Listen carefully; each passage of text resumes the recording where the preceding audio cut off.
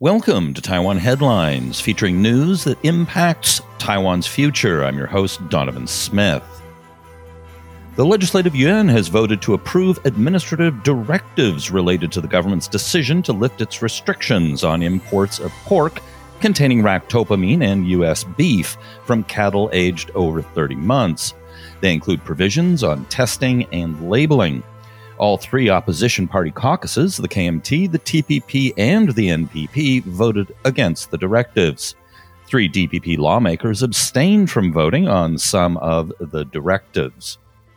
DPP caucus whip, Ke Jianming, said the three will face a disciplinary committee. Taiwan State Party legislator Chen Bo-wei and independent legislator Freddie Lim sided with the DPP. KMT caucus Deputy Secretary General Zheng Liwen said, quote, DPP legislators have castrated themselves by going against the public will. Opposition proposals against lifting the import ban were blocked by the DPP. The Executive Yuan has unveiled livelihood policies to be implemented next month.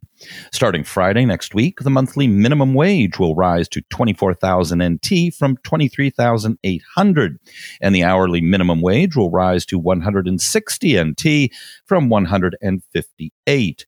Farmers are to make monthly contributions to the Farmers' Pension Fund that the government will match for 40 years. When they retire, farmers will receive a pension of 45,000 NT per month.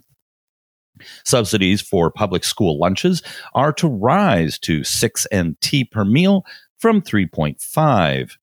The basic living wage expense used by the income tax filing system to calculate personal tax exemptions is to rise to 18,200 from 17,500, which is expected to benefit 20,500 households. Meanwhile, the Ministry of Labor's Bureau of Labor Insurance announced that the labor insurance premium is to be increased to 11.5%. This means an estimated increase of 28 to 46 NT per month in an employee's share of the labor insurance premium, and an estimated increase of 84 to 160 NT per month in the employer's share.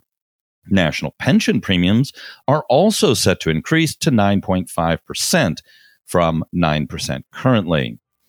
The pension and labor premium rises will be good for the solvency of both, but will likely slow wage growth. The nation's unemployment rate improved to 3.75% last month, hitting the lowest level in 8 months. Officials from Taiwan and Indonesia will convene in 2 weeks to resolve disputes regarding the recruitment costs for Indonesian migrant workers, after a meeting on Wednesday left a number of issues pending. All right, that's it for today's show.